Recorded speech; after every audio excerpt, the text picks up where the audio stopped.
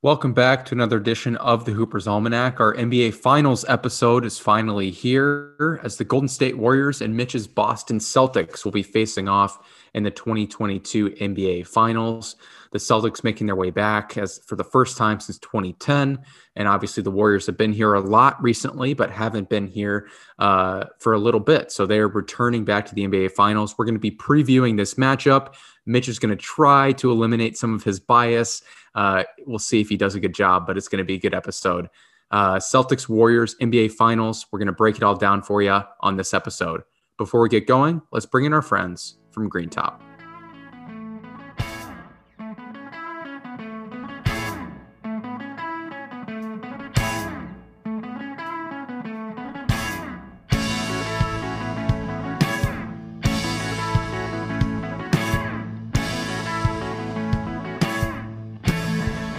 We are back at the Hoopers Almanac, and Mitch is a happy man. I'm going to ask how you're doing anyways, because it is tradition, but your Boston Celtics are in the NBA Finals.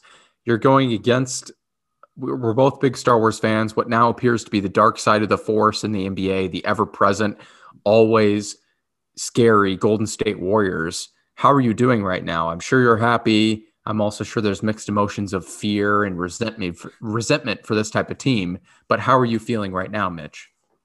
So there's two things of happiness. One, yes, I am stoked for the Celtics game. If anyone was getting texts from me on whatever night that was, Sunday night, no, you weren't. I was a very emotional human being that night, and to say the drinks were flowing on Memorial Day weekend would be a lie. I mean, would be the truth, because I definitely was having some sort of alcohol in me, but it was a wild game. And the fact that the Celtics almost lost game 7, about threw me for a loop. Thank you, Jimmy Butler, for taking a 3. And then the second thing I'm happy about, really, it goes back to the Warriors side of things, really helps that early in the season, Mitchell Sell was putting the Warriors in his finals picks. Might not have had the Celtics in it, but boy, was I having the Golden State Warriors up until about All-Star weekend in the NBA Finals. So hats off to me for somehow getting that part right, but not choosing my Boston Celtics in it. Yeah, well, you have the Celtics in the finals in our official NBA playoff predictions once the field was set. You had Celtics Suns. I had Bucks Suns. Both of us had the Suns winning it all. So 0 for 2 on that front. I think, we're not the only ones who are shocked by that outcome that happened in the second round for Phoenix, which we've chronicled on this podcast. But you had the Celtics. I was torn. I had the Celtics. I put the Bucks, had the Celtics again, and then I landed on the Bucks just thinking the first round series for the Celtics would be competitive, would tire them out, and that the healthy Bucks roster would be able to tackle them. And we got the opposite of what I expected. The Celtics ran through the Nets and the Bucks ran through the Bulls, but they were hurt. Chris Middleton didn't play, and that was obviously a factor as well. So regardless, we both had confidence in the Celtics, you more so than me, and we were proven right. So I think a lot of people out there were skeptical of the Celtics largely because of the Nets matchup in the first round, but also because all the analytics loved the Celtics. Mm-hmm. Like going into the NBA playoffs, the Celtics were the most likely team to win the NBA Finals, according to every single statistical metric. Even now, they have an 81% chance to win, according to ESPN's BPI. I think 538 has them even higher. But obviously, as we know, the Celtics are listed as underdogs right now, according to Vegas. So it's interesting. We're going to break this down, Mitch.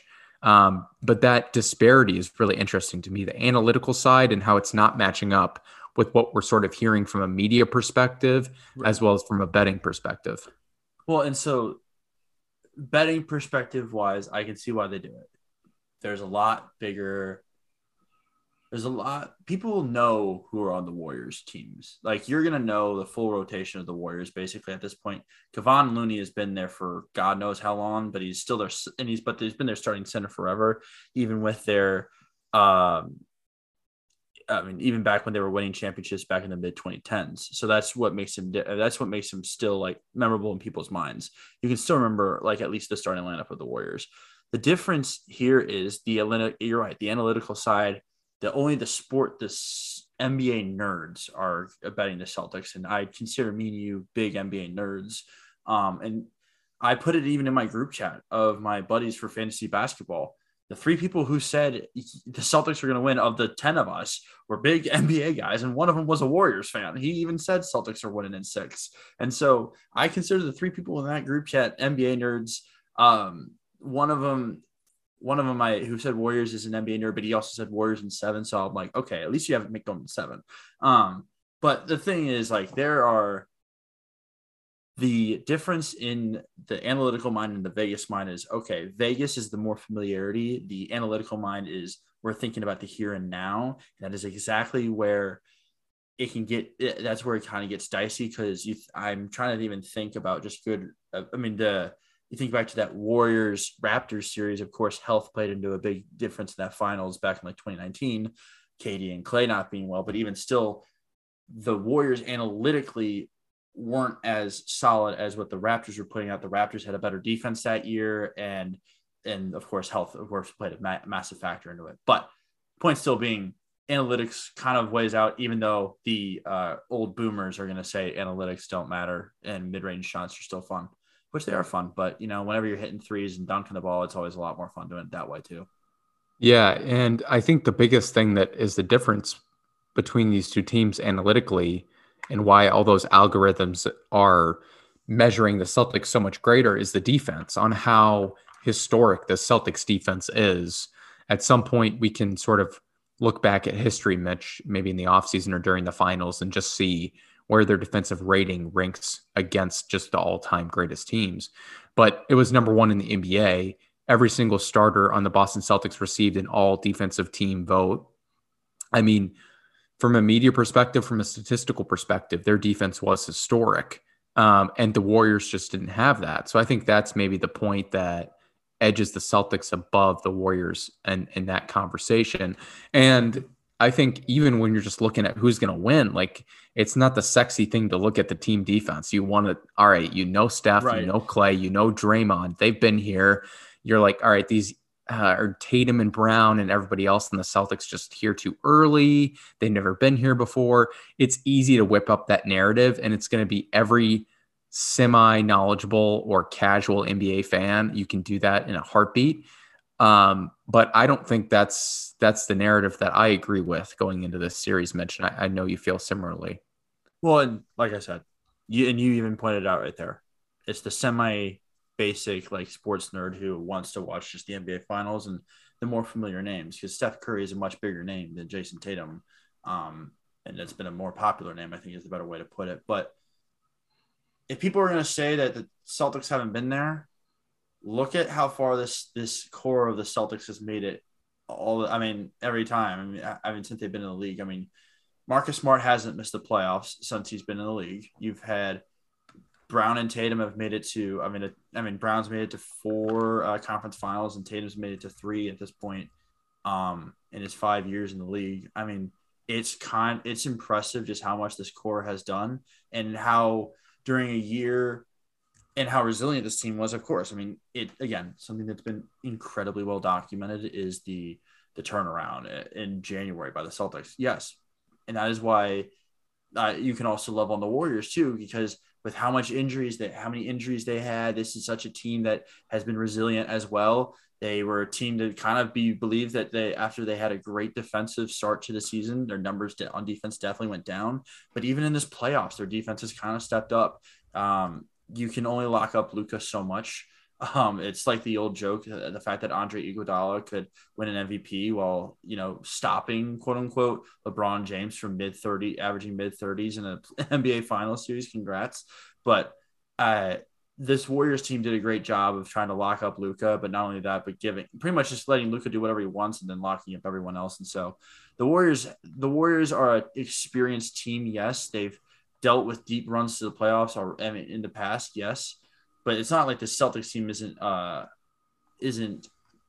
afraid of the notion or hasn't made these kind of deep runs before. It's a little different with Ime, but Ime's also made deep runs, been a part of deep runs with other coaches. So I like the Celtics' chances. The analytics, I kind of back it up too, but we'll kind of get into that as we move forward with it. one thing we wanted to talk about, Aaron, though, I mean, kind of hopping off the Celtics side of things, you look at this Warriors team. I mean, you kind of look at it, you kind of saw how Clay was kind of starting to get hot there at the end of the, Mav series. I mean, there's a lot of different pieces like for both teams, honestly. I mean, when you look at X factors or you think of X factors, you think of stars on both these teams. But when you think about like X factors or key role players for both these teams, what is a role player for the Warriors that you think is going to make the most impact or could impact the Warriors the most based in this finals? It's a good question. I think it's Andrew Wiggins. Okay. Um, for me, because I think he's going to have so much responsibility in guarding Tatum Right. or Brown, most likely Tatum, is going to be his primary responsibility. He did it in the Mavs series of at least slowing down Luka in some games. I mean, Luka comparatively to how he played like against the Jazz and the Suns. I mean, he definitely had an off series. That being said, he still had over 40 points twice.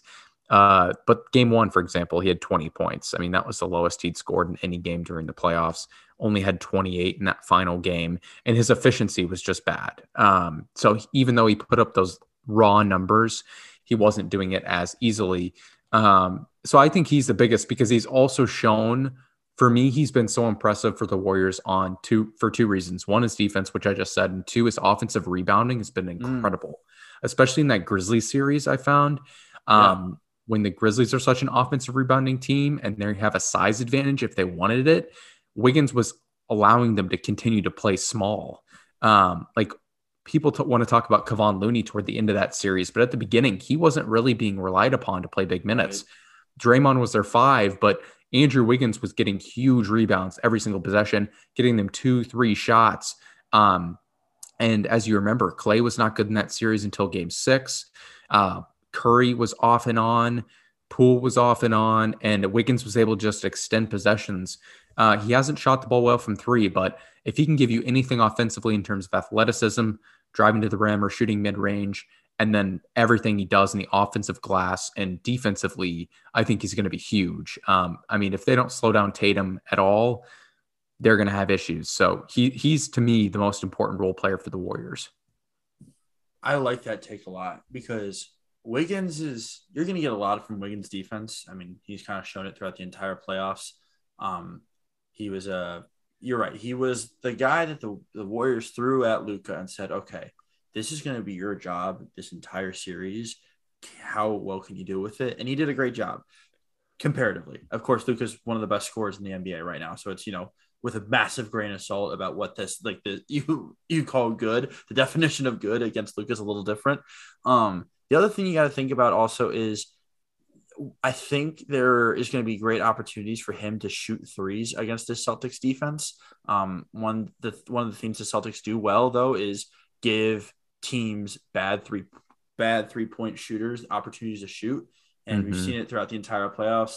They've suffocated good defensive three-point shooters, but they've left bad ones open. And I think this is going to be an experience. I think that's a great opportunity for him to to hit threes. The difference, though, he's not going to have an easy time going to the rim against any of these Celtics wings. So I think he's going to have to, if he's going to be impactful in the series, I think it's going to have to be from deep on offense. Yeah, and he hasn't shot the ball, like I said, well from deep. I mean, in that closeout game against the Mavericks, he was 0 for 7. Right. He's just really inconsistent shooting the ball, but he can still score. Like honestly, he's probably the most raw athletic guy that plays significant minutes for them. I mean, I know they have Moody, they have Kuminga, like those types of guys, but in terms of being important, like he is their most athletic guy who's on the floor in crunch time. So he can get buckets other ways, off the ball, cutting, etc. But I mean, anything you can get from him shooting wise is great. He shot it well during the regular season, just under 40%. And as you said, the Celtics are going to leave him open. They're going to make him shoot. And I think the Warriors are going to have the same strategy for a guy like Marcus Smart on the other end. And for me, he's my X factor for the Celtics for a lot of the same reasons I just said. Yeah, I mean, go into that. I mean, why don't you just hit on the Marcus Smart X factor thing? I mean, while you're on it. Yeah, well, defensively, he's going to be asked to guard Steph Curry a lot of the time. Which he loves doing. which he loves doing. He relishes the opportunity. I mean, He does that. there's He gonna likes to dive at his ankles. It's great. You know, there's gonna be a lot yeah. of hate on that. And I was just about to say that the crowd's going to boom. He's going to get into it. I mean, he's the type of guy that lives for that stuff. And Yeah. he didn't match up as well with Jimmy Butler in the last series because Jimmy Butler was bigger than him and he's probably stronger than him too. And that's saying a lot because Smart is a super strong, stout guy, but Butler is just really a strong and powerful guard forward. But he's going to be able to bully Steph a bit. I mean, Steph is really quick. If Smart's ankle or whatever his injury is healthy, then he's going to be a key factor for them. On the offensive end, he's going to be left open and he's going to need to hit shots at the end of game 7 against Miami. I mean, he had 3-4 opportunities to put that game away and he kept missing and kept missing. And then he knocks down the 2 key free throws to ice it at the end. But it's just the Marcus Smart roller coaster that we've known forever. And now you're in the finals and it's like it's heightened. It's the same situation. You know who he is. You know you're going to have highs. You know you're going to have lows, but it's exponentially more important on this type of stage for him to have more highs than lows, especially when you're guarding Steph. So they're going to throw different guys at him. Like the Celtics have so many great defenders. Tatum, Brown will take cracks. White, like they're going to throw guys at him, but Smart is going to be the number one guy. And he's also going to be asked to take shots and he needs to not take dumb shots. I mean, he was the Celtics leader in shots per game, like 3 or 4 different games during that Heat series. And they won one of them or 2 of them, but that's not the recipe for success to me if you're Boston. So I'm going to hit on a few things with the Smart thing. One, I'll start with the shots thing. The shots, yes, it's annoying, but 2, he was kind of had to because Tatum was getting doubled, Brown was being denied, and there's like you can see it like on that like last 2 minutes of the game. The reason why Smart was taking the shots is because literally Tatum was. I don't understand the Celtics offense at the end of games. Like, why don't they actually run an offense rather than the whole dribble it out thing? You and I have both talked about that enough on this podcast, but like it puts Tatum in such a tough position because Smart's guy always goes and doubles him, leaving Smart up top and like on the wing or above the sideline. Well, I don't even know what I'm missing there, but I'm missing some big word there. Above the hash, that's what I'm looking for. And he just catches it, and he has like 3 seconds to decide, okay, can I pass it to someone or do I have to take the shot? And it's always the second option. It's not like it's not like game 1 of the Nets series where we saw that, but it's super frustrating because I want the Celtics to just run an offense. Just keep ball movement going, so that way Tatum doesn't have as many opportunities to get doubled. Which at the end of the game, you need him to not be doubled because he's a really good clutch shooter. But that's another thing. 2, you talked about the Jimmy Butler matchup. Jimmy Butler has proven to be a tough matchup for anyone in the playoffs apparently this year. We saw Marcus Smart throw his body at Giannis Antetokounmpo, and Giannis had issues against that. So I'm against Marcus, and so Jimmy Butler was literally on a different like stratosphere on a different time. I mean, just in another planet.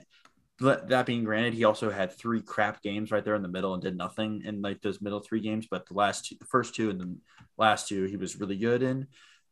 So Jimmy Butler was incredible in that series. He is one of the best, like 10 feet away from the basket shooters. Like, and we have a very small group of those people. And so he is crack. I mean, that's his like bread and butter is that shot and just how he can finagle himself around and make those shots. Finally, Marcus Smart is going to be the biggest X factor for the Celtics team. How well he can guard Steph, how well he can stay with him, how well he can stay out of foul trouble is going to be the other thing because Lord knows he's going to be put up against either Steph or Poole. We're going to probably throw a few different guys at Clay, but it probably won't be Smart. It probably will be more Jalen or Jason. But that was Smart's matchup with Curry is going to be the most important matchup of this series in my mind. Just like the point guard combo is going to be the best the best like comparison matchup and be the most important matchup of the series. Yeah, they're going to defend him differently, which makes me love the Celtics in this. They're going to defend him much more physically than the Warriors have had to face. Yeah, the entire playoffs. Nuggets, man, nobody is D'ing you up physically. No. You might get a little Austin Rivers, but still it's Austin Rivers. You might get a little Aaron Gordon, but he's kind of getting blown by because his foot speed's not there. against the Grizzlies, they're not great defensively despite how intense they play. And then the Mavs are good team defense, but they clearly were outmatched in the last series. So I think this is a totally different beast that they're dealing with in Boston from the defensive end. And I agree, Marcus Smart takes priority for that. It's tough to bet against the Warriors or pick against the Warriors just because of who they are and how talented they are offensively. But this is the type of team that would beat them. Somebody that's just more physical, that can grit and grind, but they still have the people who can score, especially in late game situations, despite how much we don't like the Celtics late game offense. I think we were on it first or second round of the playoffs. I mean, against the Bucks. It was against the Bucks. That's when we kind of like were more pissed off about it than anything because the Nets series were always close games. The worst version of the Celtics offense is when they're up 10 with 2 minutes to go. When it's a close game and it's like back and forth, guys are making shots back and forth. That's when they're the best. That's when they're at their best. But when they're up 10 and you're just pretty much just playing, let's play the slow game, that's when it gets annoying and that's when it gets frustrating to watch. Yeah, no, for sure. And yeah, I just think they have to figure out, they know that the Warriors are going to double team Tatum late if it's a tight game. Like the Heat did it so well, and they're going to try to take that blueprint and apply it to the NBA Finals. I will say two things with that. One, the Heat are probably one of the best double teaming trapping teams in the NBA. Like Correct. We saw it in both series they played previously, especially Atlanta, how they shut down Trae Young. I mean, they rendered him almost irrelevant the way they played him, shadowing a second guy. And they did that almost all game. But against the Celtics, they really just only did it in late game situations on Tatum. And it worked really well just because they have so many physical good defenders that they can throw at you. With the Warriors, I mean, you're going to have Wiggins on him. Green's a good defender, but I'm not afraid of a Curry or a Thompson or an Otto Porter or a Looney coming up to double team. They don't have 5 guys that can move like the Heat can. So I don't think they're going to be able to do that as effectively. If Tatum can dribble around or somehow find a way to evade those double teams, or even just get Marcus Smart to not shoot it every time he's wide open and maybe dribble, penetrate, and kick. I just think the Celtics have to be planning right now to expect that late game scenarios because they clearly haven't developed a way to adjust in late game right now through the first 3 rounds. So yes, I totally agree with you because the easy thing to do for Smart is don't just stand outside the 3-point line, cut to like the middle of the court, cut to like the free throw line. That way it puts you in the middle of the offense and you have many options because depending on what the closing lineup is for the Celtics, which if it's how I'm predicting it's going to be their starting 5, it should be Rob, Al, Jalen, Jason, and Marcus. If you get to the middle of the paint with Tatum off to the side being double teamed, that means probably Rob's guy is going to come right at you, and it gives Marcus Smart the easy lob to Rob every time. And so that's what like this offense was missing without Rob in it, is that lob threat, because Al Horford, love the man, it's not a lob threat ever. So it's going to be having Rob Williams back in this offense is going to be so necessary, and that's why he's my X factor. I'll stick on the Marcus Smart thing. We'll get to the Rob Williams thing later, but I totally agree with you. This offense for the Celtics has to figure out what they're going to do when it comes to the late game scenario, because the other thing I was thinking about, how can you even try to get Jalen open in those late seconds? Because how can you run like a preliminary screen to try to get him open right before that double team comes? So one, that throws off the double team, or even 2, that gets Jalen open. I was trying to think about that. And the other thing I've been trying to figure out is just the matchups that the Celtics could have advantages in whenever it comes to just being within their closing lineup, depending on whatever lineup the Warriors throw out there. I'm thinking especially if the Warriors are coming down on offense, the thing that the Celtics can do if the Warriors went small with Draymond and Andrew Wiggins, you just throw Rob Williams and Andrew Wiggins in the corner, like they have done with every other bad corner 3-point shooter, and let Rob Williams just roam the paint there in a little bit and see if Steph continues to go to the lane like he has done this entire playoffs, which it's been impressive how well he's gone to the rim this playoffs because he hasn't relied on his 3-point shot. Of course, Steph Curry, he's going to shoot a lot of threes, but he's done a great job scoring in the paint in this playoffs. And so if we just have Robert Williams just stand there in the middle of the lane, that just causes so much. And that's why I love this long break before the game 1. I like the pick. I think it's also huge because the way Kevon Looney's playing, he's going to continue to get minutes against this type of lineup for Boston where they're going to play two bigs Right. if Rob Williams is healthy. So Kevon Looney's going to start as he always does, but he's going to play significant minutes like he did against Dallas, like he did against Grizzlies in the end of that series. Right. And I think Rob Williams could have a huge advantage there. I mean, if he's guarding Looney one-on-one, he's not going to really have that much of an impact offensively. But the way Williams defends is he kind of is like a free safety Yep. underneath the rim. So Curry driving to the paint, as you said, he's been doing it a lot more. And I love it when he does. I get so tired of him shooting bad step back threes. Obviously, he's the best shooter of all time, but so many times in a regular season, I'm like, you're so quick, man. You have a great handle. You can drive past anybody, but he's done it a lot more in the playoffs, and that's been successful for him. But it's not as easy when you're going against a 6'11", 6'10" guy who's got incredible length and incredible hops and incredible shot blocking ability. Same thing for Clay.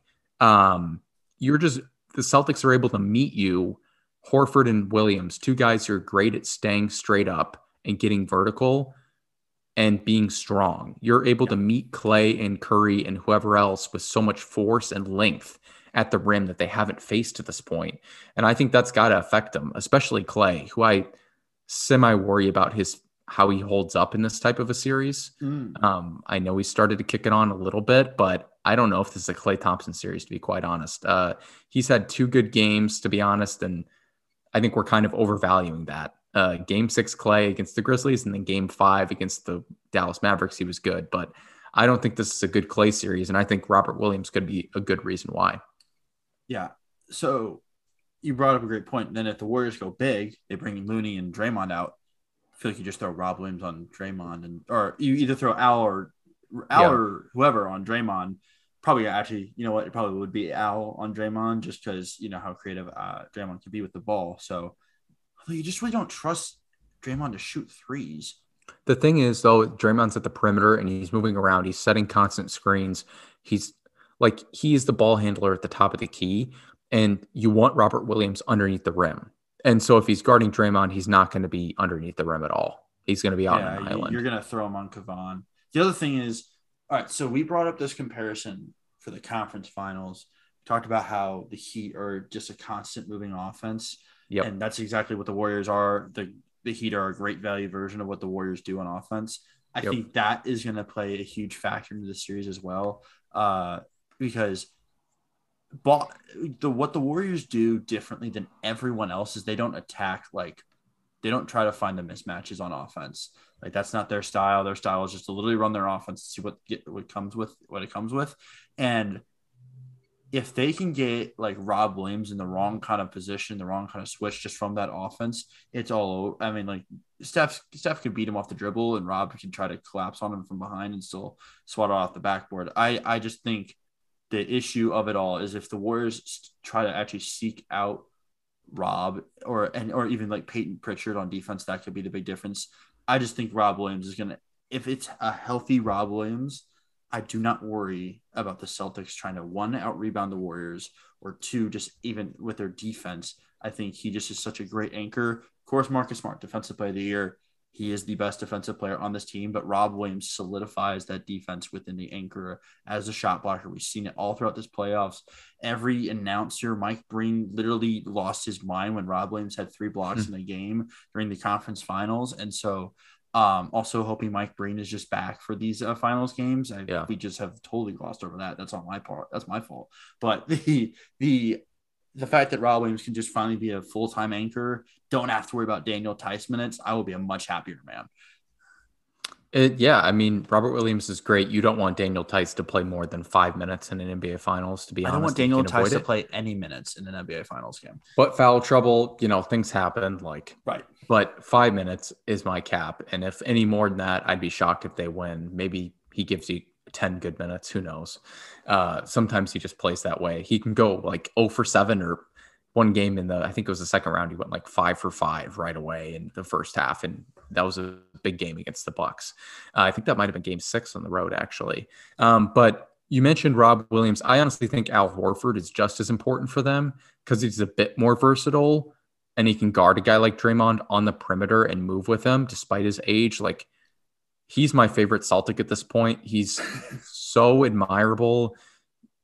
the way he's been able to keep his body in shape at his age and elongate his career, especially after everybody forgot about him when he was just like taking care of himself in Oklahoma City and not showing up at all. Stashed away in the corner for no one, just like a forgotten toy. Right. But I mean, especially against guys like a Steph or a Clay or whoever, Jordan Poole, he's really, really good at contesting without fouling. Like that was proven in the Miami Heat series against Jimmy. And I think that's one of the reasons why Jimmy didn't drive at him for that last shot and why he took the pull-up three, because there was a lot of space between Horford and Jimmy on that shot. Momentum. I mean, I personally didn't like it. We don't need to get into it a whole lot, but one of the reasons I think he did that is because Horford time and time again during that game was straight up, didn't block the shot, but he made it really difficult and he didn't foul, most importantly. So he's really good at avoiding fouls. And that's what you got to do against this Warriors team because they're such a good free throw shooting team, et cetera, et cetera. So he's super important for the series too. And if you can get anything offensively from him, that'd be awesome. It seemed like he was a bit tired last series on the offensive end and was spending so much energy on the defensive end. But in that Milwaukee series, he was huge. I mean, obviously he had 2 huge games on the road in that series that were big for them. But if you can get like 15 points a night from him, that'd be great. It's so nice to have Al Horford and Rob Williams, who are both very good defensive players down low, but who also can just block a shot and like keep it inbounds. Like that's what like is like Celtics nature since the 60s. Like Bill Russell like yells about it like in his book, like whenever he like is on Twitter, he hates guys who swat it and just swat it for enthusiasm into the crowd. Like Rob Williams is the master of tipping the ball to the right person. It's quite incredible. And Al Horford does a great job of that too. So I love both these big men so much. I've apologized vehemently to Al Horford at this point, so he already knows my love for him. And I loved him. I just didn't think he was a top 10 power forward until this playoffs, and that's on me. That's on me for my stupidity. But I am so excited for this finals because I think the Celtics have just so many mismatches in their favor that just really will affect the Warriors offense because of how lanky and big this Celtics team is. The only guy I worry about being undersized or just not being big enough is Peyton Pritchard, and he is shown to be one of the biggest hustlers on the floor every time he's playing. So that's why I love the Celtics team going forward. But I'm going to switch gears. I'm going to talk about my Warriors X Factor, who just was announced that he's going to probably be playing in Game 1, and it's going to be Gary Payton II. Talk about another guy you could throw at just to be a menace to whoever you want him. I mean, he's going to be a little small to throw at Jason, maybe a little small, maybe a little too small for Jalen, but it's just another guy to have on defense that can throw out there. He's not – you don't have to worry about him on offense. That's fine. I will not worry about his offense. If you're the Celtics on defense, you're not really worried about him, but you're going to worry about him being that guy who will walk you up from all 90 feet, from the pass in, from under the basket to the – I mean, because the Celtics have an issue of dribbling the ball. Apparently that no one learned how to dribble the ball past the age of 9, and that just made no sense to me. Marcus Smart is our best dribbler, and does that annoy me? Yes. Or Peyton Pritchard. Get Peyton Pritchard the ball. Just bring him in just to dribble up the ball, and let's call a timeout and get everyone in the half court. But my point is this: Gary Payton II is going to be, I feel like it's going to be a massive impact because how this offense runs, it gets him open looks. And if he gets hot, it's unfortunate for me because then there goes my mental health in 3 seconds because Gary Payton's going to hit a 3 in the corner. But he also just is that aggravating defender who I know will cause issues for whoever is bringing the ball up because I feel like he'll come off the bench. It'll probably come off the bench the same time Derek White comes in. And that also just gives me so much anxiety because Derek White trying not to dribble up against Gary Payton II just gives me pain already. Yeah, no, it's a good point because he's going to be bringing you up full court every single time, picking up 94 feet. And whoever's bringing the ball up, I hope it's a Marcus Smart where you can just sort of put your ass into him and back him down, like do the Chris Paul method. Like it's early 2000s, like Jason Kidd and Mark Jackson looking thing. It's a hideous look, but boy, does it work. Yeah, I mean, you got to do something like that, but The turnover thing is a really good point, and I wanted to expand upon this because the Boston Celtics did seem like they had a turnover issue in this last series. They've had a Um, turnover issue the past two series. Even that Bucks series, there was some horrific games in there too. but I want to point out that the Miami Heat are arguably the best defensive team in the NBA. I say the Celtics are collectively, but the Heat are right there in terms of just pestering you, stealing the ball, putting the hand of the ball every single time. Like the way they've been able to make teams just so uncomfortable. I mean, I think they're better at that than anybody. And the Warriors don't have that. I think also with the Bucks, you have a Drew Holiday character. Right. I love Gary Payton, but he's not at a Drew Holiday level. And when you No, look no. at their overall statistics for the year, like Boston was middle of the pack in terms of turnovers, 13.7 per game. It's ticked up recently, as you said, against the Heat. But it's not like that's going to be an advantage for Golden State because Golden State also has a chronic turnover problem. They're the second most turnovers per game than any other team in the NBA during the regular season. The only other team that's worse than them was Houston. And Denver was right there with them. So my mental health is right there with yours. So I know exactly what it's like. And the Warriors are so talented that they're able to overcome that sort of stuff. But I personally think that because the Warriors turn it over so frequently, it's not going to be a huge advantage for them, even if the Celtics continue to have issues dribbling and whatnot. I just think it's a more net even, net zero sum game right there on that issue. The other thing the Celtics do a great job of is attacking in the fast break. They've been one of the better fast break teams just in this playoffs because they have two of the best finishers at the rim in Jason and Jalen, which I don't think. Listen, I give enough crap to Jalen Brown for how much he dribbles, just in just like the amount of in between like dribbles. But once he gets to the rim, the man is one of the most creative finishers at the rim, and it's quite ridiculous. And I don't understand that. I feel like that's underappreciated of him. So, and casual NBA fans are going to be kind of surprised about what Jalen Brown can do at the rim, and that's what this team has done a great job on the fast break, and that's where Rob Williams like kind of shines when he just gets a nice little alley-oops here and there because the man will run the court. He is one of the fastest like big men I've seen just because of how well he cares about trying to succeed on these fast breaks, and that's what the Celtics will take advantage of this Warriors team because we saw the Grizzlies do it in their blowout win against the Warriors whenever the Warriors couldn't make a shot and return the ball over incessantly. We saw the Mavericks take advantage of that too.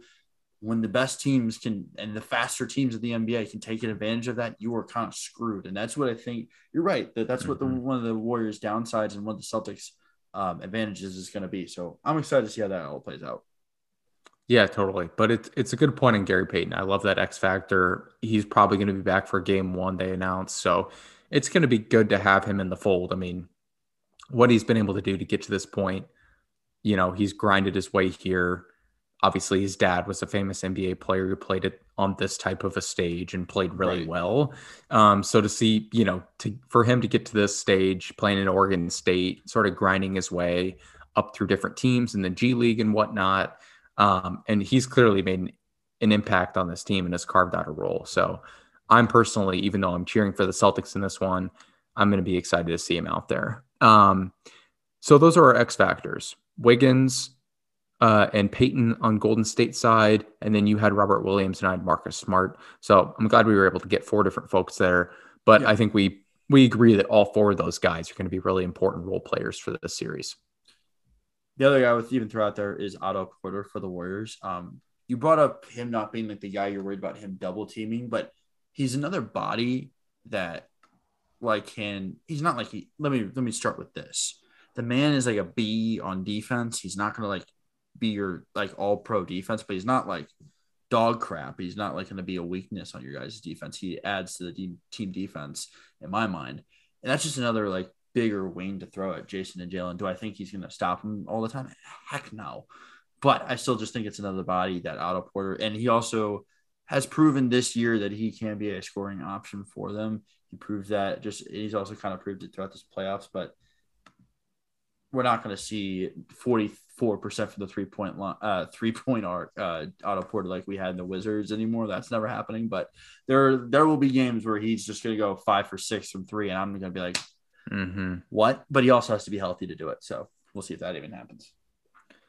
As a Celtics fan, what are you most worried about when it comes to this matchup? I know we talked a lot about the Celtics side of things on how we see some certain advantages for them and matchups and whatnot, and the way they play teams defensively. But just when you're going up against this team in game one, when you're watching this game, for example, last year in the playoffs, the Nuggets were playing the Portland Trailblazers in the first round. Right. And just watching Damian Lillard cook every single possession, like I was in my seat terrified every time he touched the ball because I knew it was going in.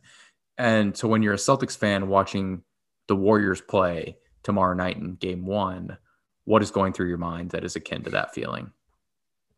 I mean, it's the one up of Damian Lillard. It's Steph Curry. I mean, it's having that man with the ball. But the difference between him and Dame is the fact that this man is constantly moving off the ball and he's constantly moving. So I'm not just watching him with the ball. I'm literally going to keep my eyes on him, one eye on him, and then one eye on the ball when he's not with the ball, because that way I can know, okay, who's getting switched onto him, who's going to actually be able to keep, who's keeping up with him throughout his maze of running that he's going to do around the Celtics defense. And so if Marcus Smart dives at his ankles again, I'm kidding. No, if we can just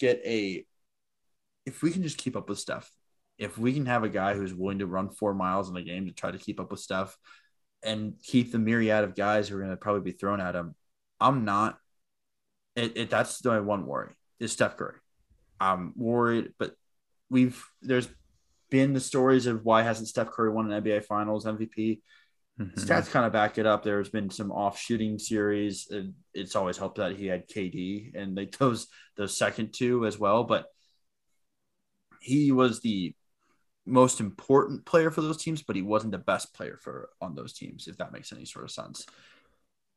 And so that's what makes me worry about this. If the overarching theory is Steph Curry consistency, then the second thing is, okay, is Klay Thompson going to go back to old Klay Thompson, and am I going to have to deal with that this series? Yeah, seeing Klay get hot would be a frustrating sight. I personally don't. He is hands to the ball, shoot, and I'm done for. Yep. No, I mean, some of those just curling off of a three or a screen to shoot a pop round three. I mean, that's just impossible to defend the way he comes off a screen. But what he's been doing more and more, and I saw somebody in Dallas predict this really well, is when he's driving to the rim, he'll like stop around the free throw line. He has nobody in front of him. His defender could be on his back, and he just stops, and then he takes one step back and does this little one leg fadeaway situation.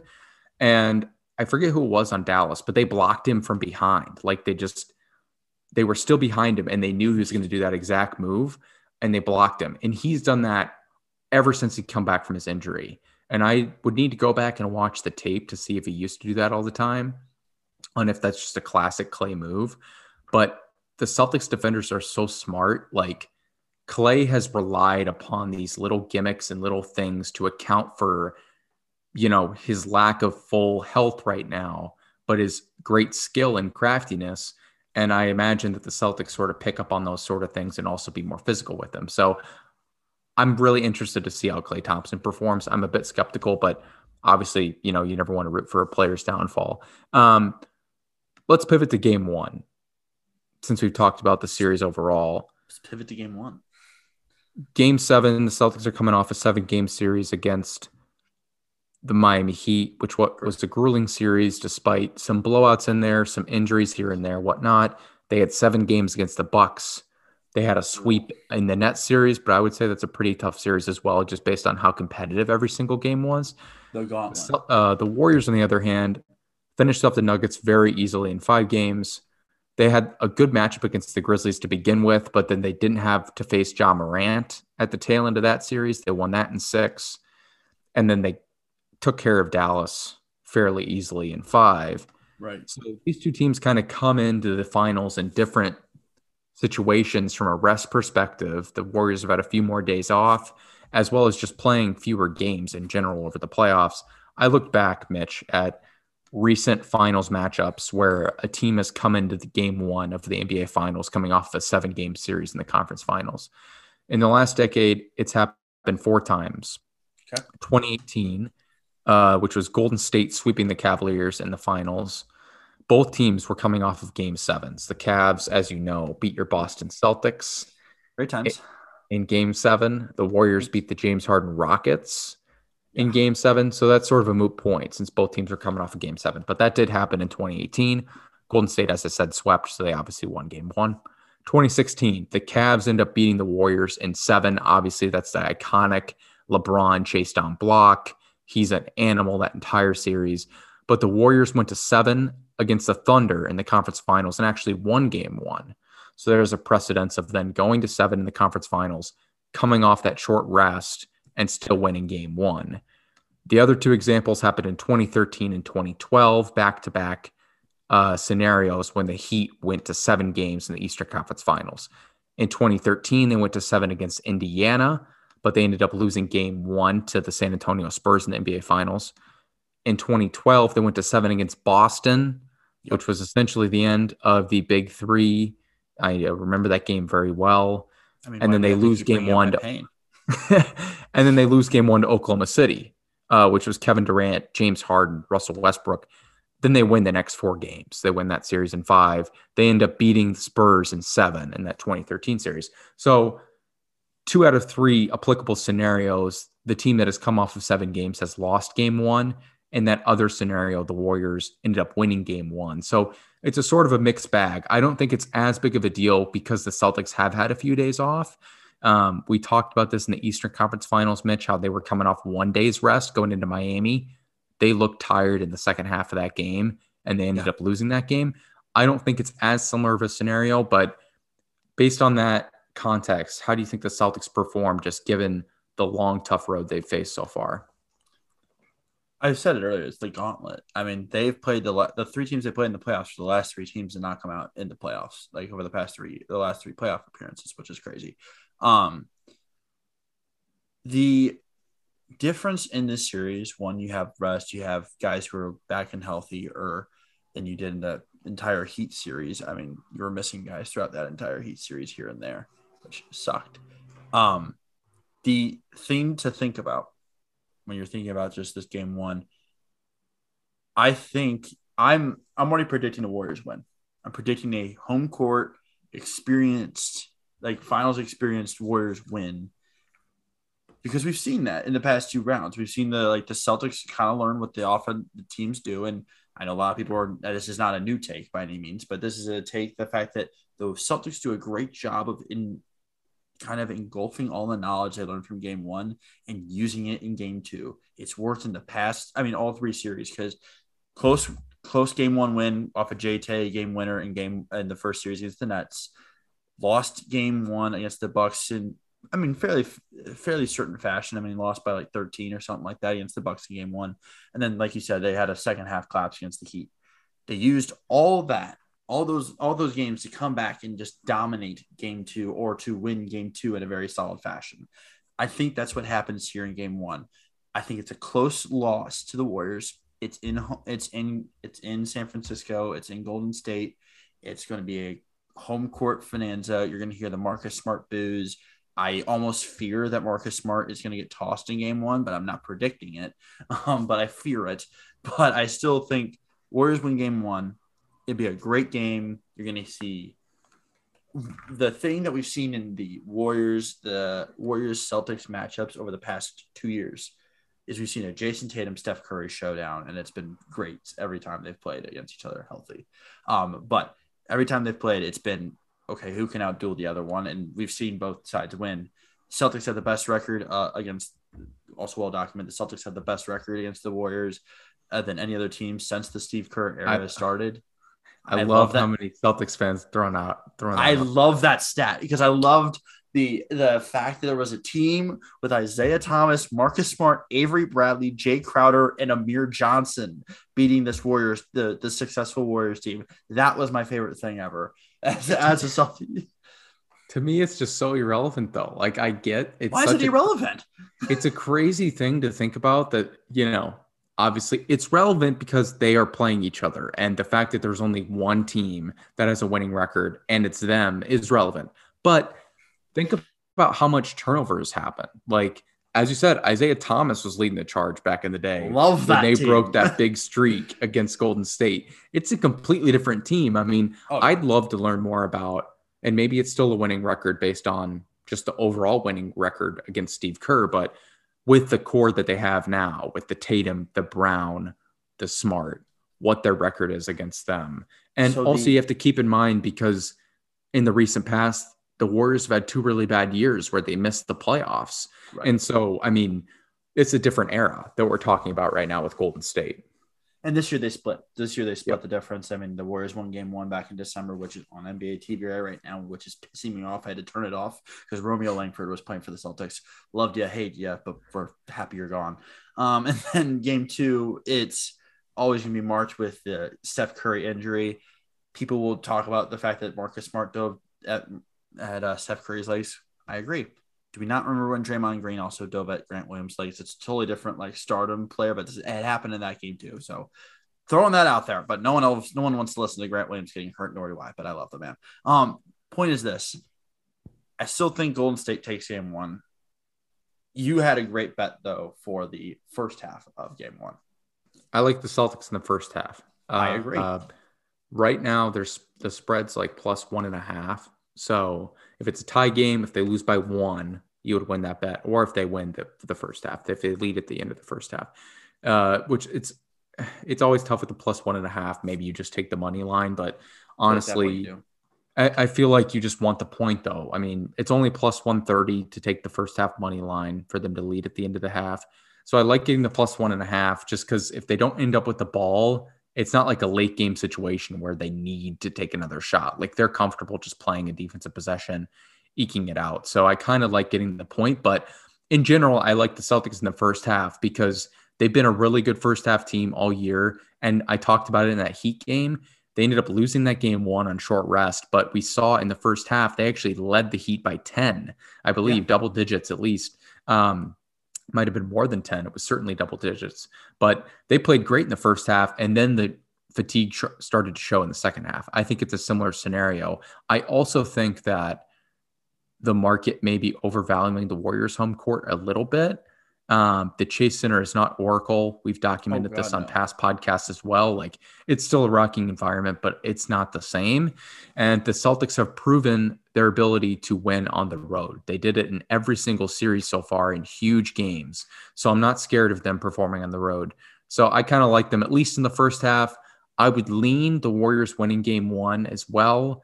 They've in the NBA Finals under Steve Kerr, they've only lost 1 game 1, and that was against the Toronto Raptors in their last finals appearance. Other than that, they were 4-0. So they traditionally perform well in these types of games, but I just think the Celtics, I like them in general in the series, so I think they're going to be competitive even in a game that they could lose. So let's take them in the first half. You brought up the stat. I don't remember what the exact number was for it, but also like the Warriors' third quarters are also insane, which was Cole Steckline, big Warriors fan, will also tell you, which was a detriment to this Warriors team during their finals runs. Like when they had to throw out Sean Livingston with like Harrison Barnes, like early, like before the KD years, like, and like they had a hodgepodge of different centers that they were throwing out there in different games, like Anderson Varejao. Like they would just have to throw them out there in the third quarter so that way guys would get rested up for the fourth quarter. And so that has always been a detriment to these Warriors teams. However, this Warriors team has been ridiculous in the third quarters, and that's why I like that first half over, but the second half comeback by the Warriors, if not just a third quarter comeback leading to a fourth quarter close game. Yeah, Golden State's the best team by point margin in the third quarter, although the last couple of games they have come out slow, but that's largely because they've had some leads against Dallas. Boston actually is the second best team in third quarter margin. But when you look at just the first half, second half, right? First half, Boston is second best in the NBA at plus 4.1 points. Golden State's plus 1.1, so barely over, barely having a lead at half. That's 12th in the NBA.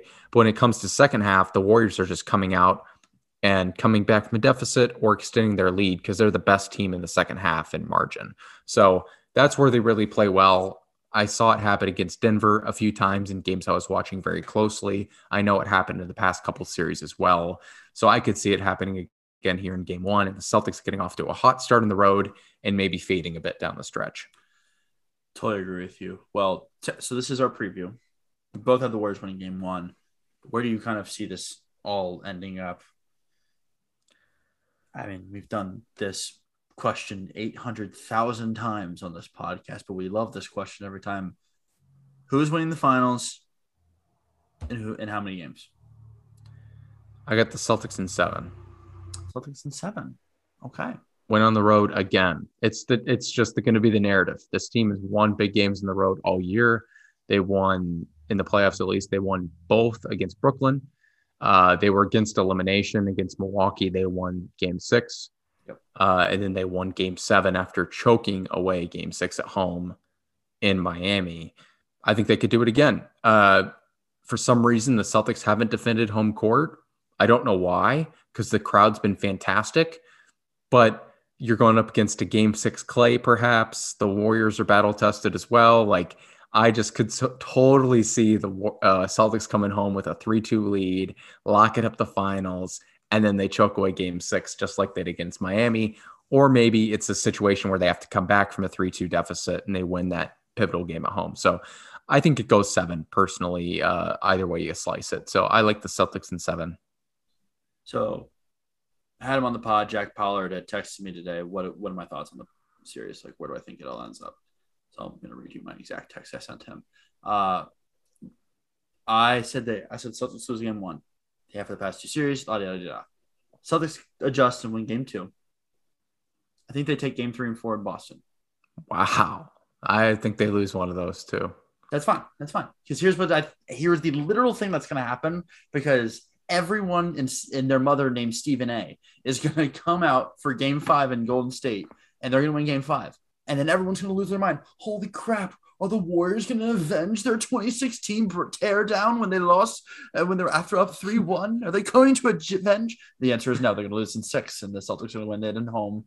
And I think the Celtics win in 6. And I think they all just – this is when the Celtics bias comes out of me a little bit here. But I just think that there is a great narrative to be set in these – wow, hello there, 13-year-old Mitchell with the – voice crack. But there's a great narrative to be set in these first 2 games. If the Celtics can win game 2 going into Boston, and I think the difference was in the last series against the Heat was the injuries. You lost Derek White for game 3 because he was becoming a baby daddy, but also the fact that you also had some injured Marcus Smart. Rob Williams wasn't in for one of those games.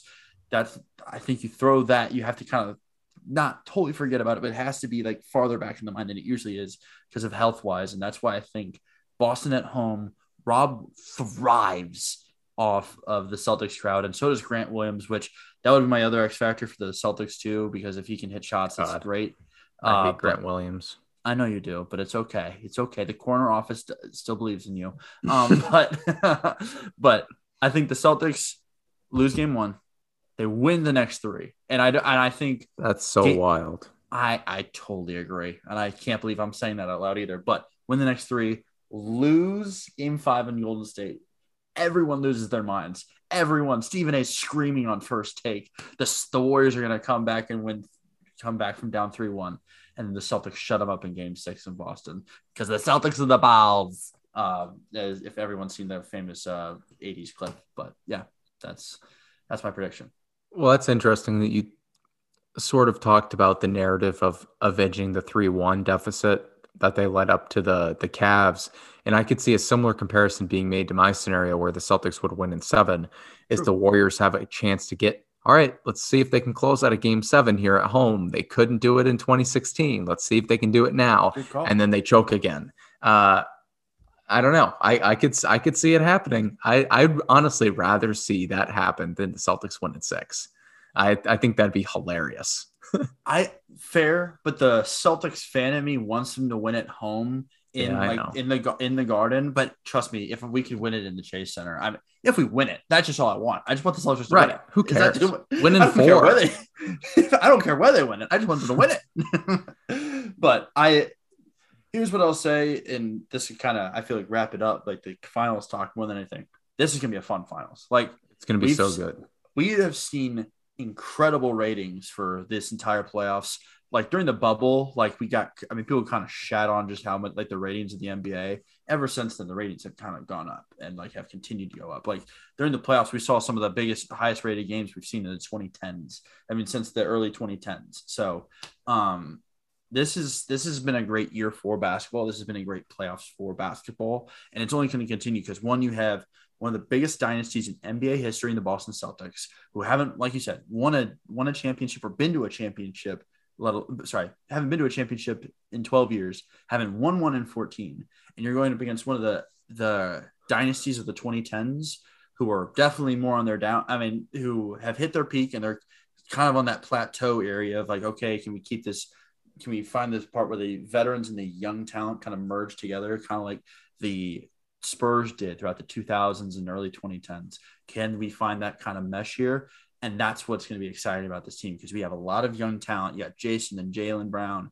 You got the veterans and Al Horford, who love you, Al Horford. The fact that you hadn't made the NBA Finals in 141 playoff games, so happy that you finally got to make it there. But you also, on the Warriors side, have a group of guys who have been there a bunch. But you also have some guys like Otto Porter, Jordan Poole, and some guys who are trying to prove themselves, prove their worth. And this would be the great series for them to do it. I think this is going to be great basketball. I think it's going to be great. We finally have parity in the NBA. We talked about it going into the playoffs.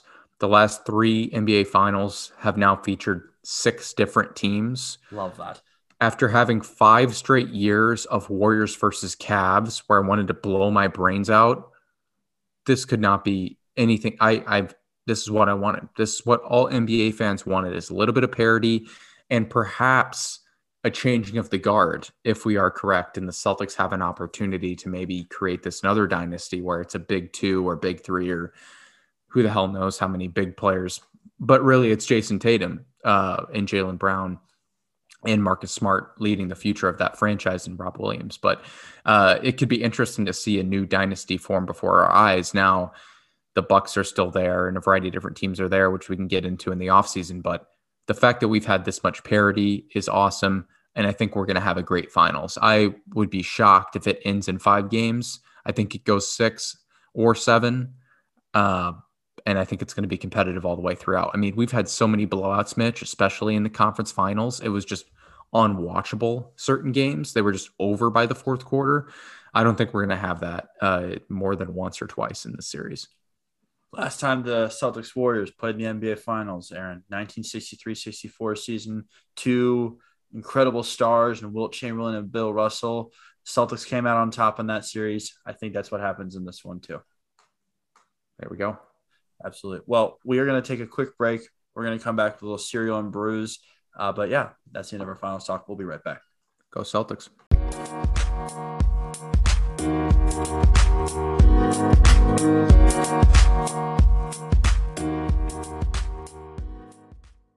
Another edition of Cereal and Brews before we get to our usual fodder and chit chat about movies and Mitchell's love life and different exciting things that we enjoy talking about. Since we last recorded, a tragedy has occurred, and we just wanted to address it briefly. In Uvalde, Texas, a gunman, as many people know at this point, murdered 19 children and 2 teachers at an elementary school there, Robb Elementary School. We just wanted to address that and say, obviously we were following that news the day of and the days that followed, and how tragic and devastating that event was. Obviously, things need to happen. We currently are not the 2 individuals that have the power to address that, but we obviously feel for all these families and different people who have lost people in this tragic occurrence, as well as all the other senseless mass shootings that have occurred in the past. So we just wanted to say that obviously the Hooper's Almanac is conscious and stands by these families and stands by anything we can do to help solve this problem in America. So, Mitch, I don't know if you had something to say, but I think it was worth addressing just based on what sadly happened on that day. Oh, of course. And my 2 things. One, while thoughts and prayers aren't my only, it's probably one of the only few things I can do. That's what I will give. The other thing is, it's continue conversation. We are a basketball podcast. However, this is a podcast that you want to be able to realize that there are other things in this world besides basketball. And I hate that idea, but there is change that needs to be made. And whatever it is, it can't be just as simple as whatever has been going on, whatever has been allowed here in America. And so definitely agree that change needs to be made. And who knows what will end up happening, but I am speechless for what has continued to happen, what is continued to allowed to have happened just in this country. And we've seen it cross over to the basketball world. Steve Kerr, the Warriors head coach, had a pretty passionate discussion, basically canceled his press conference, but went up there and gave a 2 to 3 minute speech that has circulated the internet thousands and thousands of times by this point. And I think he said what was on a lot of people's minds.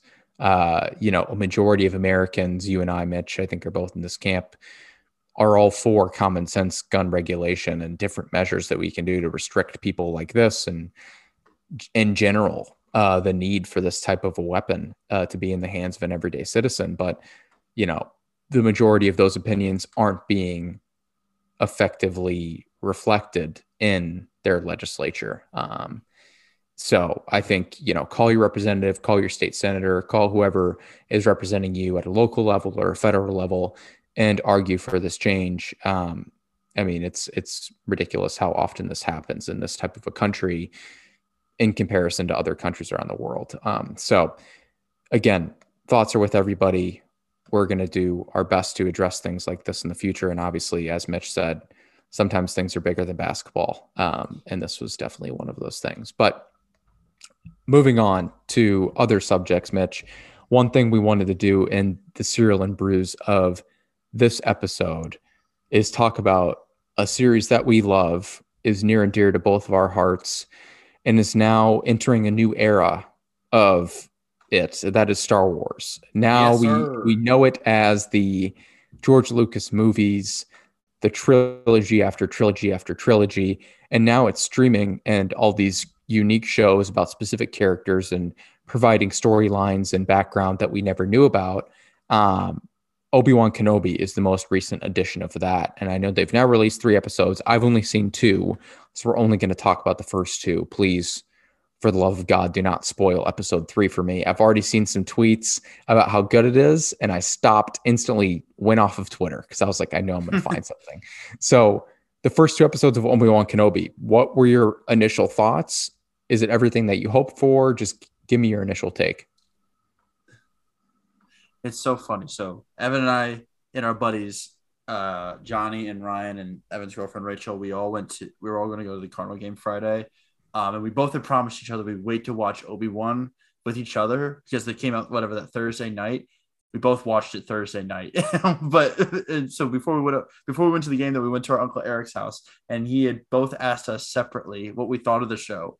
I said it was better than good, but it wasn't like awesome. It was probably like in that great area. My brother said the exact same thing. I gave the first 2 episodes like around a 9. I thought it was I thought it was the best first 2 episodes we've seen of a Star Wars show. Better than the Boba Fett by far, and then better than Mando, which I loved Mando, but the first 2 episodes of this show were incredible. Getting to, you see the trailers for the show and you automatically think, oh my God, we're going to be stuck on Tatooine the entire time, wondering about how he's protecting Luke. We're protecting the other Skywalker the entire show, and we're protecting Leia in the first 2 episodes. And so how we've seen Leia represented has been, I loved it. I know you had different thoughts about it, but I loved how much she brought out Padme and like me in at the end of episode 2, whenever Obi-Wan just has like a little moment where he's just staring at Leia, and he has this moment like, you remind me of someone, and tears. Like, I was so happy as a Star Wars fan. So much nostalgia of watching all those movies was coming to life, but also just the connecting parts. You realize, everyone on Twitter's talked about it. Oh my God, we finally see the impact of where the name Ben came from. Congrats, guys. Yes, you had to think Ben and Leia had a relationship before the Force Ghost version of him came alive. So like that had to have happened, but it's it's super impressive just how much has been divulged. I've seen people crap on Leia's performance, like the girl who plays Leia's performance. I think y'all are stupid. She's literally 9. Get over yourselves. And then the people who crapped on Reva, the lead Inquisitor, who's not the Grand Inquisitor, the people who have sent some crazy Reva. comment. Yeah, Reva, thank you. Who have sent some Moses Ingram. Yeah, who sent some insensitive things to Moses Ingram. Y'all are dumb as fuck. And so I need you to chill out because she's been great too. So I thought the show was great. 3rd episode, I will not say anything other than it is good too. And it's worth, and it is, if you're a Star Wars fan at any level, it's worth watching. You will learn a lot. There are pieces you will need to have brought to your attention by nerds like myself, which is what I'm going to do for Aaron throughout this show. But I have kind of like helped him understand a little bit, but any questions he has, I'm here for him, especially even on this podcast. So that way we can help the viewers or listeners. We don't have viewers. Yeah, no. And back to the Reva thing for Moses Ingram. Yeah, I mean, so many blatantly racist things have been said about her for some reason or another. Like, there's literally no reason. It's so ridiculous. I don't get it. The Star Wars, with every group, there's people like this, and in society, a large, not a majority, but there are more people than you would ever think in 2022 still think this way. But with Star Wars, like, it's kind of has this weird history with it. And that's something I struggle with as a Star Wars fan, is just when these movies were made, like, obviously there's not a lot of diversity when you look back in these old movies, and the new prequels brought a lot of that, and the different shows have. And I think there are just a lot of old school Star Wars fans who are stuck in the 1970s and different whatever. And it's like, all right, man, like, do you realize you can't say things like this now or ever? Like, I just don't understand how this is still a thing, to be quite honest. And I hate to see, I don't know about you, I know different fan bases like Harry Potter, with everything that was going on with J.K. Rowling, like, they were sort of morally unsure what to do because you love this thing, but there are also inherent issues with it. I don't know what your thoughts are. I mean, Star Wars has obviously come out and defended her adamantly, but it's just tough to. Harry Potter. Star Wars has come out. Reva, sorry. Moses Ingram. Yes, and defended Moses Ingram. But I mean, it's tough to have these people who you share something with, but at the same time, they're terrible human beings. Welcome to every kind of fandom across America. I mean, welcome to the stupidity of America. We've just really hit on the stupidity of America and the Cereal and Brews. We're going to bring it back to Star Wars right now, though. After this, get over yourself, for the love of God. Enjoy it for the product it is, and don't try to focus on the differences of the people that are in it. Enjoy it for the product that it is, which is incredible. And she's been great in it. And she has been an incredible villain throughout this entire show. Mm-hmm. So back to the show idea of it all. Thank you, Disney, for not screwing up Obi-Wan so far. It's been great. We're halfway through this series, and I have not been disappointed yet. And that's all I asked. This is better because I worried about how like similar this could possibly be to like that last season of Game of Thrones, because this ties together all of Obi-Wan's like middle history between 3 and 4. I did not want this to be screwed up like Game of Thrones last season was, and this has been great. That's all I asked for. Yeah, no, and Reva, who is in Queen's Gambit, is great. Like, yes. Have you seen that show? Oh my gosh, yes. Yeah, she's great in that. I don't think she comes in later, but she's hilarious. So I'm excited to see her do more. But Ewan McGregor, like, my God, I forgot how much I love this man. He is the God. I love me some old Obi-Wan Kenobi, but he's still one of my favorite characters from the prequels. And obviously in this show, we're just getting more into it, but it's been incredible so far. I personally really liked the actress that plays Leia too. Yeah. I thought she's done a good job. Overall, I just think it's been really entertaining, like especially episode 2. We finally got some action involved. And we're off of Tatooine, as you said. Like, I'm just excited to see where it goes. I'm still waiting for Obi-Wan Kenobi to light up his lightsaber. But even just seeing him like dig it out of the dirt, and you see Anakin's and you see Obi-Wan's, that was one of my favorite scenes. That's one thing I was telling Madison about, and she said it's sort of similar to Harry Potter. The distinction of the lightsaber, how it's so identifiable, and you have nostalgia about the way Obi-Wan Kenobi's lightsaber looks or how Anakin Skywalker's lightsaber looks. And you could say the same thing for wands in Harry Potter. Mm-hmm. I would say it's a little bit different. I mean, there are some really dramatic ones, but Right. I don't know. There's something about just seeing the lightsaber design that just is so exciting as a Star Wars fan too. Yeah, I mean, so first two episodes, like, do you have any like questions? Do you have any like concerns? I mean, because if you have concerns, don't bring them to me because I don't want to hear them. Mostly just have any questions for you. If you had any questions, this helps everyone out here. I don't think I do. I mean, my only question is how the hell did Reva figure out that Leia and Obi-Wan were connected? Like, what sort of precedent was there for her to uncover that? So you remember at the end, so the only precedent that like kind of is overseeing throughout it all is the Reva has like the connection of Leia's adopted father, Bail Organa, and Yep. and Obi-Wan. They have like this relationship. They were the two people who survived. I mean, Obi-Wan being one of the two Jedis who one of the many Jedis who clearly survived Order 66. He and Bail Organa like clearly had meetings, and there's been documented apparently somewhere. I don't know who was documenting this bullshit, but it was documented somewhere. And so they had a relationship clearly. And so I guess Reva knew, okay, the one thing to pull him out of hiding was to somehow affect the guy who somehow kept him into civilization. And so that's one thing. Did you notice? Okay, so there's like the 4 Inquisitors we've seen so far. Yep. Rip to the Grand Inquisitor already. Yep. Jesus. Yeah. For the people who have questions, did you see that actor's name? It's like Rupert Friend or something. Yeah, he was in the if you ever saw like the Hitman movie, he was in that. No. Okay. But did you know weird last name? But do you remember so there's the other guy Inquisitor who's got like the triangle like hat looking thing? Yeah. Do you know who plays him? Mm-mm.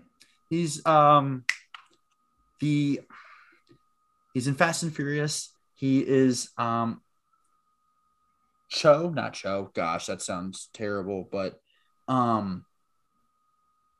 he's the Asian guy in Fast and Furious. Yeah, his name's Sung Kang, if I'm pronouncing that correctly. But what's his character in Fast and Furious? Dude, I'm not a Fast and Furious guy. You're asking the wrong. I thought you were a Fast and Furious guy.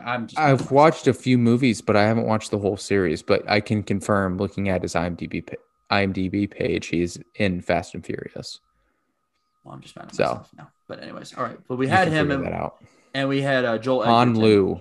Yes, thank you, Han. Why was I just? Damn it. All right. Anyways, then we had Joel Edgerton who's playing Owen again, and I loved that. So I needed him back in my life.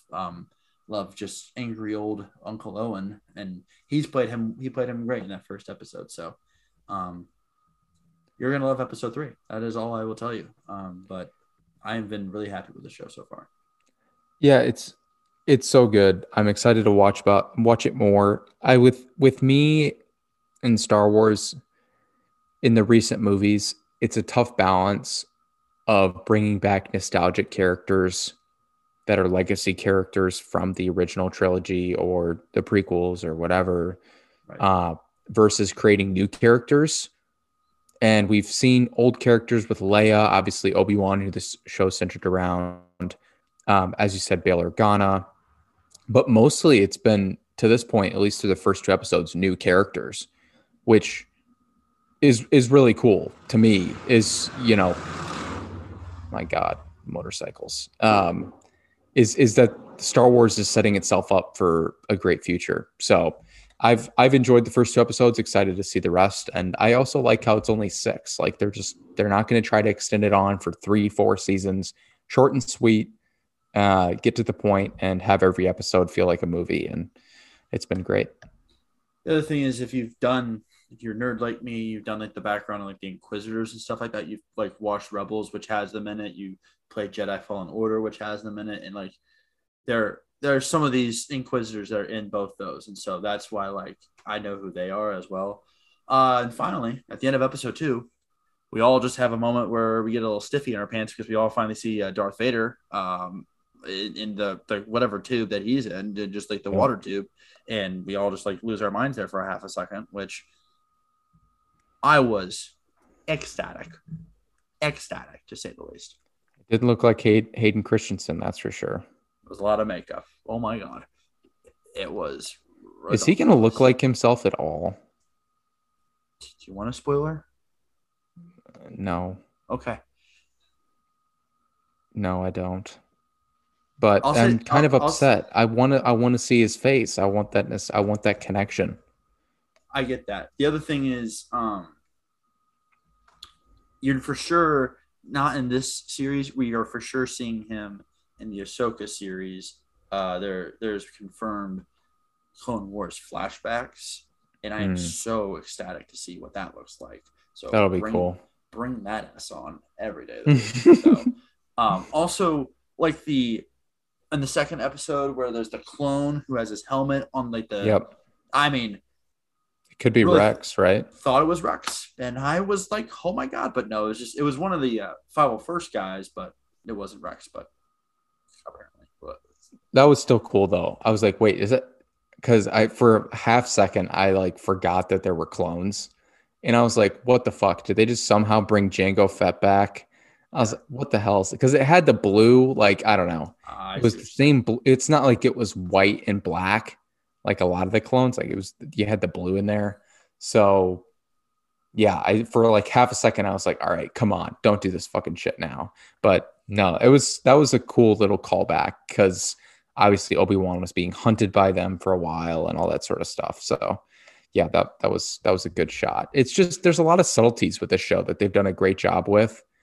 But I'm excited to watch it. I also don't want to hear you trashing Book of Boba Fett. I haven't finished it yet. I've only watched the first 2 episodes. But I enjoy it so far. As you know, I'm a little biased because he's my favorite character, but here we are.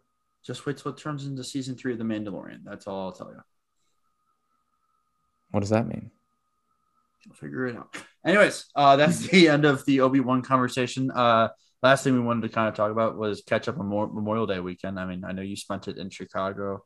How was your long holiday weekend? It was great. We spent a lot of time. I'm in Wisconsin now, but we spent a lot of time with Madison's cousin Emma and her boyfriend Jared, who are fast becoming our close friends. They live in Chicago, right? This wasn't the one I met, right? That wasn't. They weren't at New Year's, were they? No, you met Alexandra. Didn't she have a cousin there too? Oh, and then Shelby. Yes. Okay. There was whoever had the boyfriend that I was fighting with. Okay. Yeah, Shelby. Okay. Never mind. Go on. Sorry. Yep. You were fighting with him? Over you dingus. Like in joke fighting. I loved me and him were like half falling in love with each other. It was great. But like he wanted your attention as much as I did, dang it. That's funny. Are you sure you're not talking about Justin? I'm definitely talking about Alexandra's boyfriend, Justin. That is exactly what I'm talking about. Not David. David was an interesting human being. That's all I'll say. No, he was dancy. He was. Both were dancy. Different cousin. Different cousin Emma. So Saturday night we had a candle making and wine night. You can just guess who came up with that idea. But definitely Jared was you. Had to be. Oh, yeah, totally. Eucalyptus man, big candle guy. Lavender. You've named 2 flavors. Congratulations. There's some tea tree oil in there. Lots of good stuff. But no, it was Madison and Emma who came up with the idea. But it's actually pretty fun. It was very semi-successful, but then the next night we went to very semi-successful. So why did you just say semi-successful? I feel like very makes it sound just successful. It was just semi-successful. Let's be honest. Cool. But then the next night we went to a comedy show on a whim with them as well. Michelle Wolf. Have you heard of Michelle Wolf? Can't say I have. I'm not also big into the stand-up comedy game, so I really can't tell you many people. Well, you should be. She's hilarious. She gave a hilarious bit at the 2018 White House Correspondents' Dinner. Okay. Which I'm not sure if you know what that is, but I know what that is. I've seen West Wing. Okay. Oh, sure. You've seen West Wing. Congratulations. I know what it is, at least. Just get over it. Anyways, so she did that. She's got comedy specials. She's a big deal. So we saw her on a whim. I think she's like practicing her new special material right now. So we got in pretty cheap ticket at a really cool theater. So I mean, she's a huge deal. So that was really fun to go see her. And then now we're in Wisconsin hanging out with the family. So yeah, very, very successful Memorial Day weekend. Sounds like it. And didn't you go to a Cubs game? No, I did not. I thought you were going with Kaz. I was going to, and then we left on Monday. I'm a bad friend. We left on Sunday. Poor Kaz. I know, poor Kaz. I need to text him and ask how it went. Who do you go But with? anyways, how was your Memorial Day? It was great. Like I said, Friday night we went to a Cardinals game. So there was this group of 5 of us that hung out the entire time. It was me, my brother, and his 2 best friends, Ryan and Johnny, and then Evan's girlfriend, Rachel. Went to the Cardinal game together. Cardinals won. That was fun. They won 4-2. And then me, Evan, and Rachel then drove out to Innsbruck that night at like 11:30, all the way out to Innsbruck, which was about an hour from downtown, and then didn't get out there till super late. And then Saturday, hung out by the pool. Aaron, I don't think I've taken more naps in my entire life than I did at the pool on Saturday. So much so that I got sunburnt, and it ruined me for like the next 24 hours. I'm not kidding you. My tops of my feet were all red. I mean, That is a brutal place to get sunburnt. It's like swelled up, like Swolled up. Yeah, like I'm getting swole over here. Doing foot workouts. Yeah, bro. But it like swelled up because of how sunburned it got. I was like, oh my god, like it hurt to put my shoe on, of course, because of the sunburn. Yeah, that's it was tough. too tight. I was like, oh my god. The slides are also bad with the sunburn. I stupidly forgot sandals. Stupidly. That sounds about right though for me. And then Sunday, Ryan and Johnny came back out to Innsbruck. They hung out with us all day. It was a blast. Watched the Celtics win. Great time. And then Monday came home and it was super chill day. I was preparing for the end of the month for work, which is just always a blast. It's just super stressful because everyone's just losing their mind about what numbers they need to hit. And I'm sitting over here like, y'all suck. And I'm just ready to go for next month already. But I have to, as the metrics guy on my team, I have to worry about everyone else's numbers. And it helps me because as a stats guy, I like to keep up with everything in like with sports and people on my team. But it aggravates me when no one wants to listen to me. And so I just have to figure that whole thing out. But it is whatever. Yeah, it was super chill. I needed it. I needed that before I go on vacation next week to the Poconos and go to Pennsylvania and sound like I'm rich white class America over here. And I'm just it's gonna be. I'm literally gonna live in hoity-toity like Dirty Dancing land over here, and it's gonna be just ridiculous. I'm gonna feel so out of place. Midwest Mitchell Cell rising up the ranks into Northeast society just can't go well. Yeah, no, Poconos I've never been, but Never I've have I. definitely heard the stereotypes. So that'll have to be a Cereal and Brews episode in itself, a Poconos review. We'll do that while in the Poconos. Yeah. So we'll say this now for you guys, so that way you just know who the heck knows when our next episode is going to be, because I don't know what I'm doing any night while I'm in the Poconos. So we'll be massively playing this by ear. And of course, happens to be occurring when the most important part of our season is coming out. But we'd like to say it was not planned. Summer happens. We are people too. But maybe as an alternative, if for some reason we can't record, Mitch, it's follow us on Twitter at Hooper's Almanac. Maybe we'll put out some analysis after each game, just something simple, a few bullets, a few tweets, something or other, maybe even a video recording or something like that. Just a quick soundbite for you all if you're interested, because obviously, if we're not able to record for a few games, then the finals are halfway done and we're in a tough situation. So we're going to try to keep more of a use for our Twitter. We're going to adjust like we did for the Arkansas game back at MUTV days. Yeah. We couldn't go to Arkansas, but we could somehow do the pregame, halftime, and postgame show.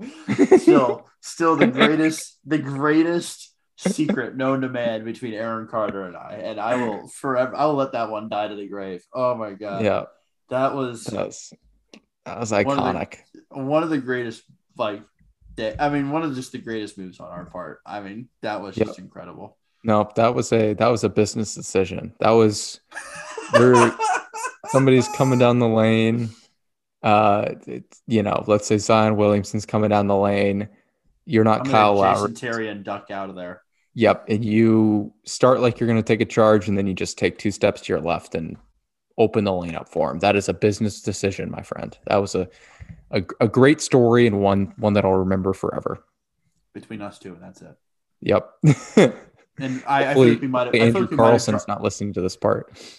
And maybe we probably drunkenly told someone about it, like at New Year's Eve. I feel like that might have come up at some point, but whatever. It's whatever at this point. But yeah, we appreciate you guys listening to this episode and listen to us ramble on here for God knows how long about random crap.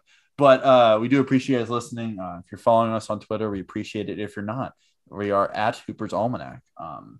And like Aaron said, that's probably going to be the best way to keep up with us during the finals this season. And so we have off-season stuff planned. We will be having a bunch of guests on probably this summer just to talk about different pieces. We have our different specialists like Mike Carr when it comes to reffing. Or he actually did text me, Aaron. We do have draft specialists this summer. We have Evan Sell for the lottery picks, and we got Mike Carr for the late first round picks, Love it. First round sleepers. So we got our draft guys. But the other thing is just to keep up with us. If you're following us, if you're listening to us, it has to be on Spotify, but we'd love to just have you follow us on there as well. But we appreciate you guys. We're recording this on Wednesday, June 1st. June 1st. Game 1 is tomorrow. Game June 2nd. We're excited for it all. I hope you guys are as well. Have a great day, guys, and go Celtics.